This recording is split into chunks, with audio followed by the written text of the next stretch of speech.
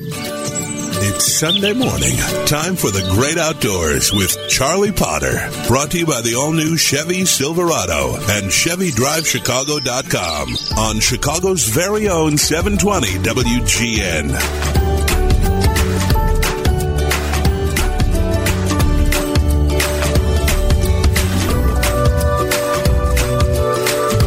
Good morning. Welcome to the Great Outdoors Show. Charlie Potter, your host here on WGN Radio.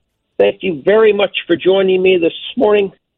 I'm going to have a two-pronged approach this morning. The first is to talk about Governor Pritzker made his announcement, as we indicated he would last Sunday morning, for the Director of the Department of Natural Resources. I'm going to talk about that for a moment. And then I'm going to talk about why chukars, which are not native to North America, why chukars could be, without a doubt, the most prized game bird we have in this country, and why they are so spectacular, and especially why so few people hunt wild chukar. It's a fascinating story. I hope you will stay tuned for that. But let me start off with the most important news in the state of Illinois, and I guess in the Midwest.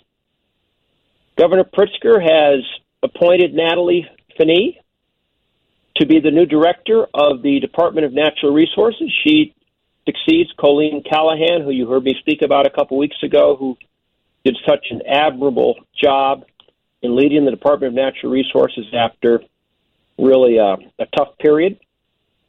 My point in mentioning this again is I'm going to read the qualifications of the governor's announcements for his other cabinet positions, and my case in point is going to be this is why we need a commission for the Department of Natural Resources in Illinois.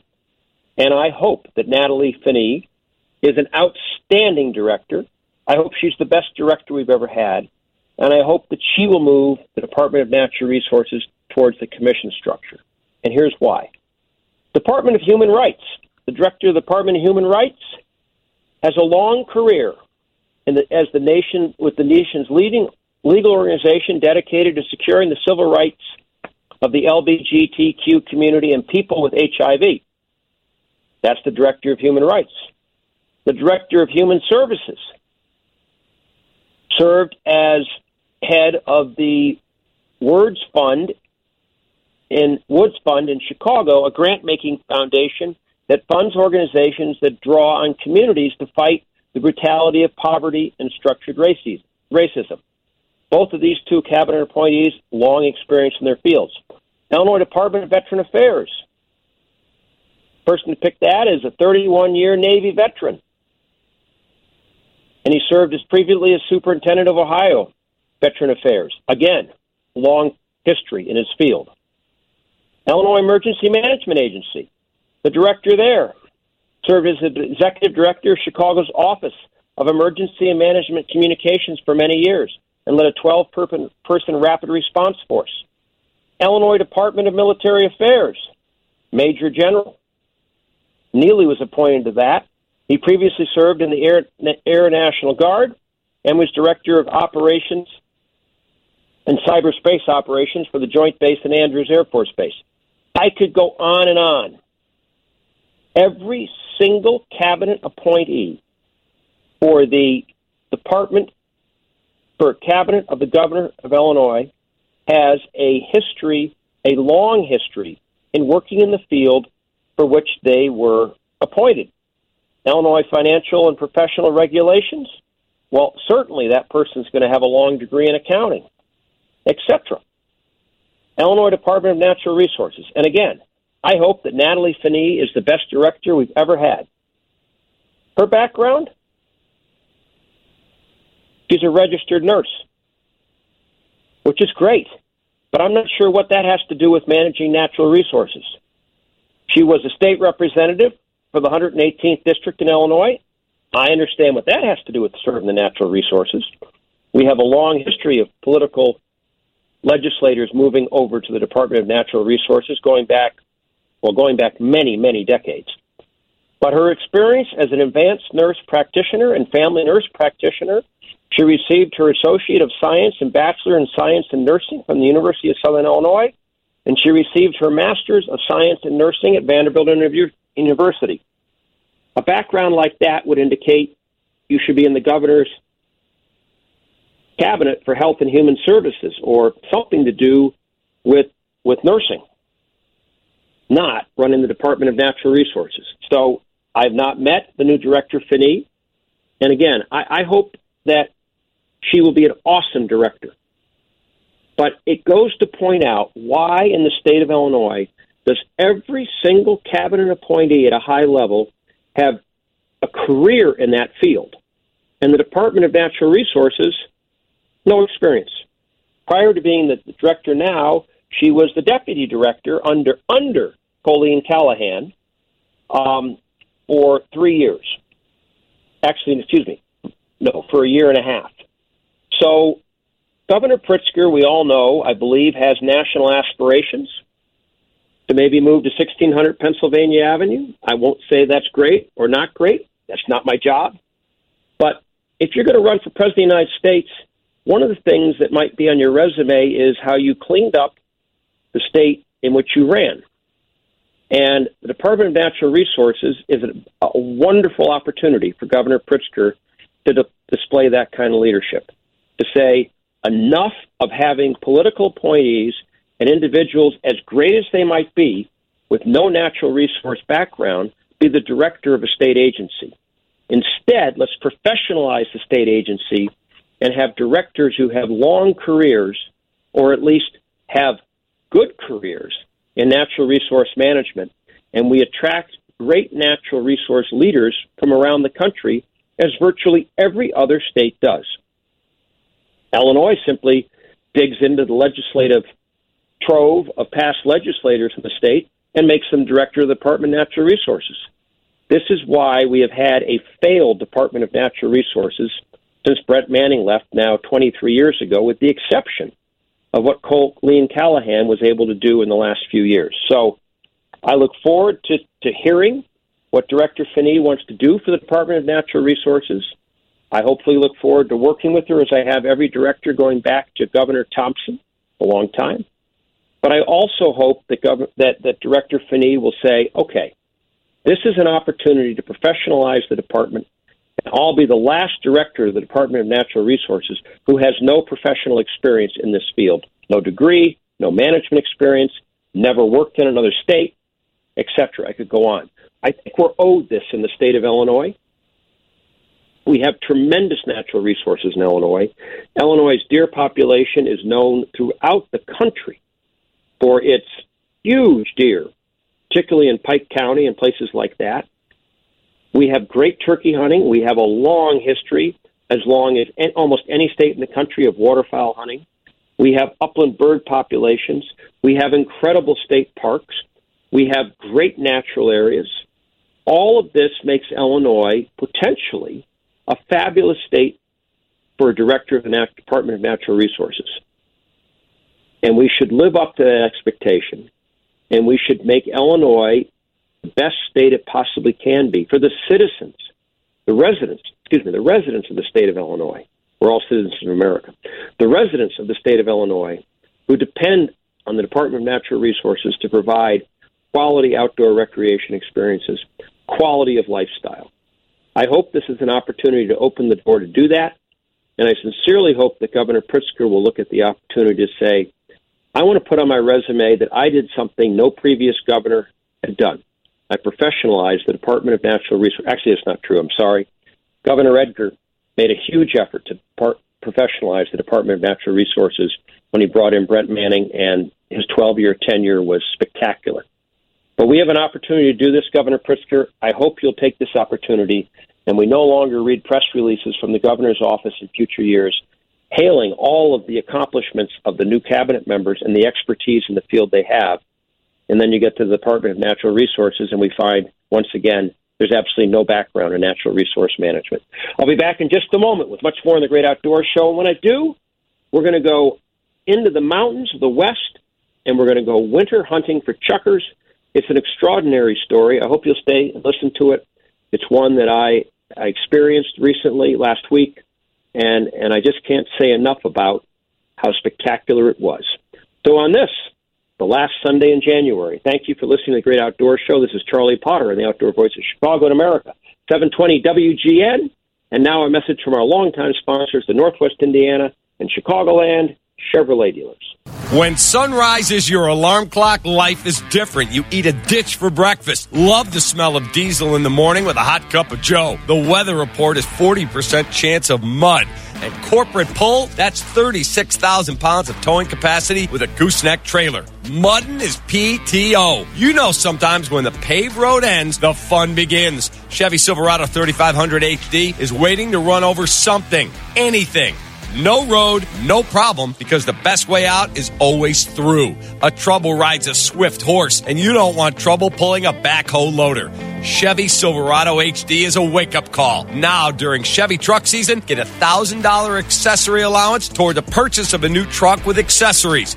You worked hard for your money. Spend it smart. So see your Chicagoland and Northwest Indiana Chevy dealer today or go to ChevyDriveChicago.com for all the details. Chevy Silverado HD. Power up and experience life in HD. It's Charlie Potter and the Great Outdoors on Chicago's very own 720 WGN. Welcome back to the Great Outdoors Show. Charlie Potter, your host here on WGN Radio, and thank you so much for listening. This morning, I'm now, as promised, I'm going to take you to a place where I don't think, I'll be really probably overestimating it. I don't think in the last 50 years, 100 people have walked. And probably not since Native Americans roamed the American West have there been many people in this part of the world. We're in the mountains of the arid American West. It's late January, and we're hunting chukar, which live at elevations from 3,000 to 6,000 feet, depending where the snow line is. And they live in country that is so rugged, there are no trails. It's so majestic, and it's so remote because not many people are ever going there. Big game hunters might come through there occasionally. Certainly people looking for horn sheds will come through. But people actually hunting chukar, very few and far between. And the reason for that is this is the most physically challenging game bird that you can imagine hunting. And they are wild, and while they can be abundant, you're going to walk 3 to 4 hours, and maybe, if you're lucky, get 3 or 4 covey rises. And out of that, covey rises, you're maybe going to be lucky to get 1 or 2 covey rises in range. And then once you do that, you got to hit the things. Speeding bullets, generally flying downhill. I had this experience last week in perfect mountain weather. And 2 weeks ago, I talked about on the show, or last week I talked about on the show, hiking in the mountains in the winter and how beautiful it is and how desolate it is and how you're all alone. The only difference between that hiking and chukar hunting is you're hunting hopefully with a great pointing dog, a great friend or great friends, and you're carrying a shotgun with the hope that you might bring home dinner. So over a 4-day period and probably 30 hours or so of walking in terrain that has no trails and rocks that are vertical and snow occasionally that makes you toboggan down on your rear end instead of trying to walk down steep areas, and going through incredible canyons and crossing small streams, and sometimes crossing streams deeper than you want, and you're over your boots, but you're still going to walk, and putting just miles and miles and miles under your leather soles, and your feet ache. And when you go to bed at night, every single part of your body aches. But it's that great ache. And for those of you who spent time in the outdoors exercising, you know that tired feeling. It's a great tired feeling. You just want to collapse in bed. And when you finally get back to camp at night, no matter where you're staying, about all you want is a hot bowl of soup and maybe a piece of bread or something, and you want to go to sleep. You're that tired. But you can't, because you've got to get protein in your system. You've got to get energy in your system because you're going to go do it the next day. And when you think about how tired you are, then I look over at the dogs, and I think about the dogs and how exhausted they are. So if we've walked in a given day, we've walked 6 hours, We might have walked 18 miles, maybe 15 miles, just in the most rugged terrain. These dogs, German Shorthair wire pointers, they've run 50, 60, 75 miles. I have no idea how far they've run, but they are covering country hundreds of yards at a time. And it's unlike any other kind of bird hunting with a dog because the country's so vast and so open. The dog has to cover enormous terrain. And I was with a young German wire hair pointer with a great friend of mine. And this wire hair pointer, believe it or not, several times went on point, 300 or more yards away. Now, that's not 300 yards flat where you can go, okay, I'm going. That's 300 yards over, up, down, across water, hillsides that are too steep to traverse. Meanwhile, that dog is on rigid point the entire time. And the only reason you know that is because the owner of that dog has got a GPS collar on that dog, and it's showing him exactly where the dog is. And this experience, the adrenaline of chasing a dog, chasing over that terrain, knowing you're going to come up on an explosion of birds, and the coveys can be 10 to 30 birds. So in this particular event, the dog went on point several hundred yards from us. We could not see the dog. We had incredibly rough terrain, partial snow, sometimes just simply rocks and sagebrush, and some cheatgrass. And we tried to cover that, in this case, well over 200 yards of terrain. And you measure terrain on the flat, not on the vertical, up and down. So it was well over that distance. And we came over a rise, and here was that dog, 1.5 years old, locked up on point. And it had been locked up on point for, I'm going to say, somewhere between 5 and 8 minutes without moving a muscle. And we came up over the rise, and down below us in a little swale was the dog on point. And we moved in as a pair. The wind is crosswise. The dog has the birds pinned upwind. It's going to be an absolutely classic covey rise. The chukar are going to get up from our left, and they're going to scream downwind and down valley to our right, and it's going to be a left-to-right shot. And with that, a friend of ours who had been hunting with his young pointer comes over the hill, and he is upwind of the chukar and upwind of this this German short that has been pointing. And unbeknownst to him, the chukar are between him and the dog.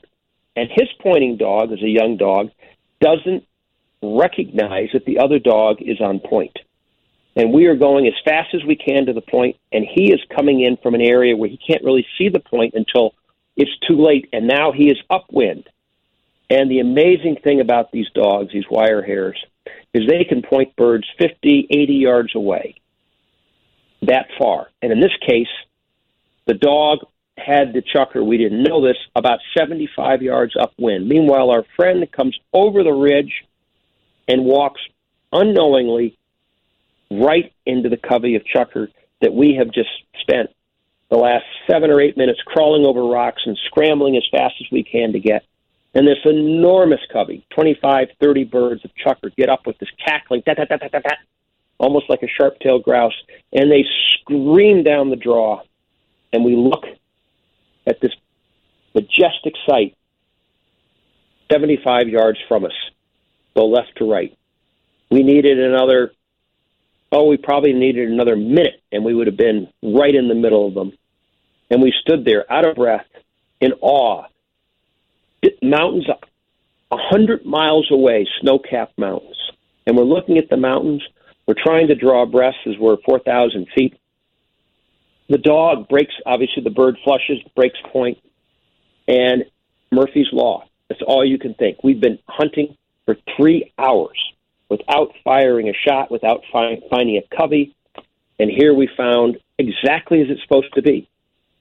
And Murphy's Law. Our friend who's hunting also with us, but in a different draw, comes over the draw, busts the covey, doesn't know they're there, and onward we go for the next 2 hours, never to find another covey. And that's chukar hunting. It's a bird where I often say Atlantic salmon's the bird of the fish of 10,000 casts, and you hope you catch one. Chukar is the bird of just hundreds of miles, up and down, over several days' time.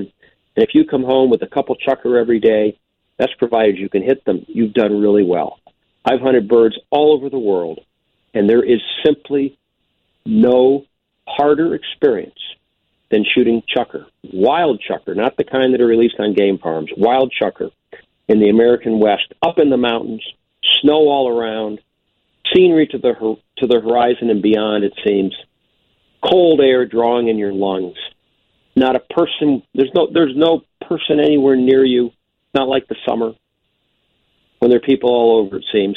No cell service often, just you, a great dog, a great friend, walking on the high plateaus of arid American West, hunting the toughest game bird there is. So that was my experience.